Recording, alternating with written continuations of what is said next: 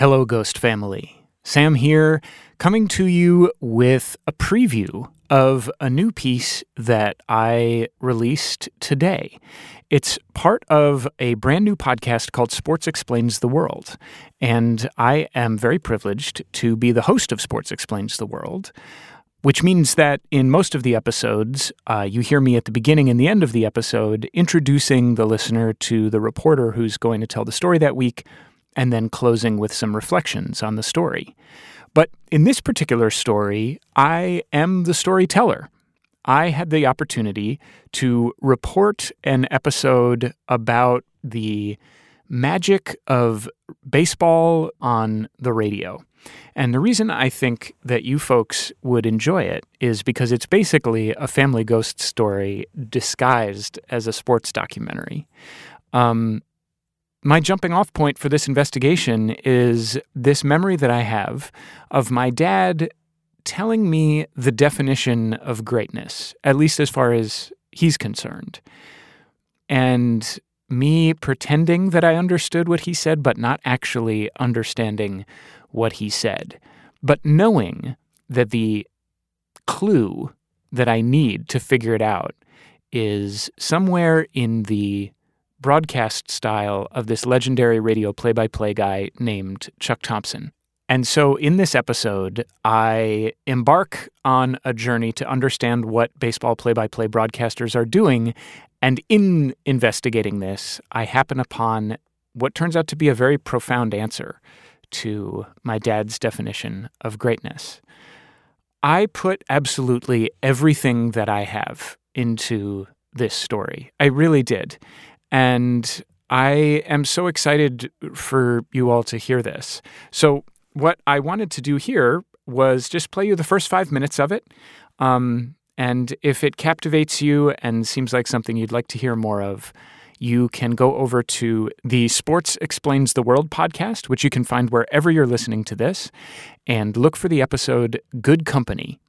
And that's where you'll be able to hear the full episode where, among other things, I get to talk to Jon Miller, my childhood hero, the greatest living baseball broadcaster, and somebody whose voice lives in my head full-time. And also you get to hear archival recordings of Andy Freed, the Tampa Bay Rays radio play-by-play guy. You can hear recordings of Andy when he's 12 years old, improvising baseball broadcasts in his bedroom. This is just maybe the most personal thing I've ever gotten to do outside of the stories about my own family that aired here on Family Ghosts. And I would be so grateful if you checked out this little tease of the story. And if you like it, go over to the Sports Explains the World feed and check out the episode Good Company. Thank you so much, and I hope this preview finds you all very well indeed.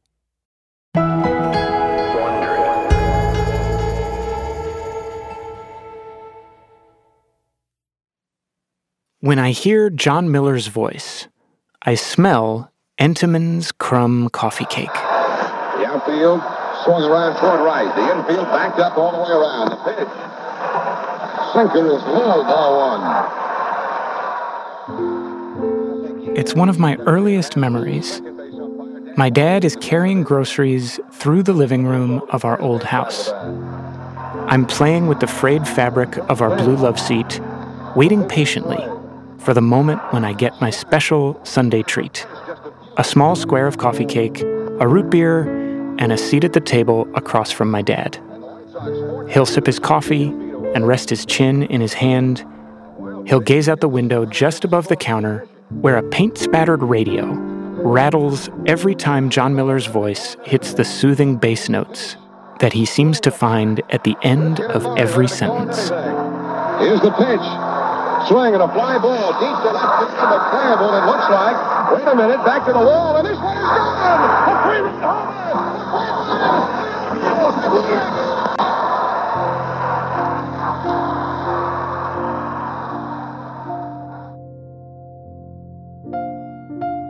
I'm 12 now, and we're in the living room of our new house.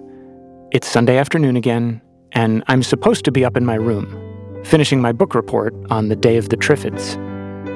Last night, my dad found a bag of weed in the backyard, and this morning he asked if it was mine. It wasn't, and when I told him that, he believed me. We didn't talk about it any more than that.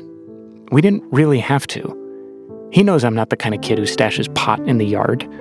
I'm the kind of kid who likes to sit with him and Chuck Thompson, the legendary voice of Baltimore, who has just come out of retirement to broadcast Sunday afternoon games. I don't know, but this Oriole Ball Club is just something you have to see to believe.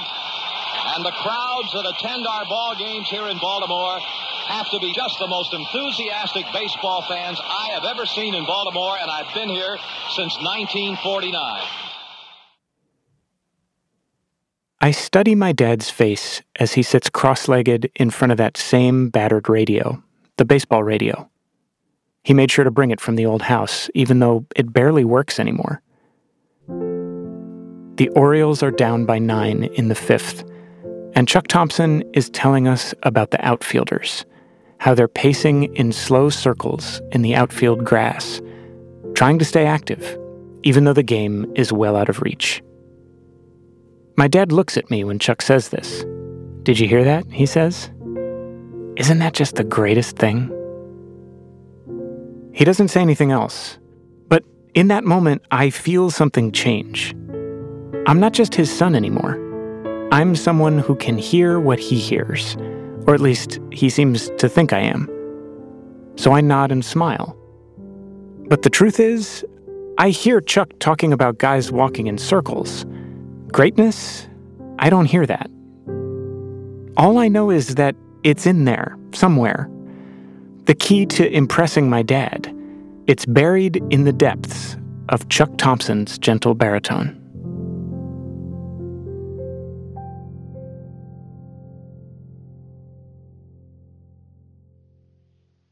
There's a little red dot in the corner. That's good. That's a good sign. Yeah. I'm 40 years old, and one afternoon this past December, I call my dad to see if he remembers a passing comment from a play-by-play guy almost 30 years ago.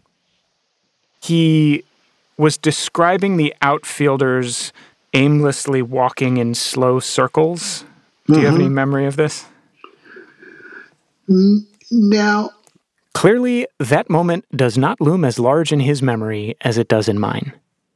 But I know it happened.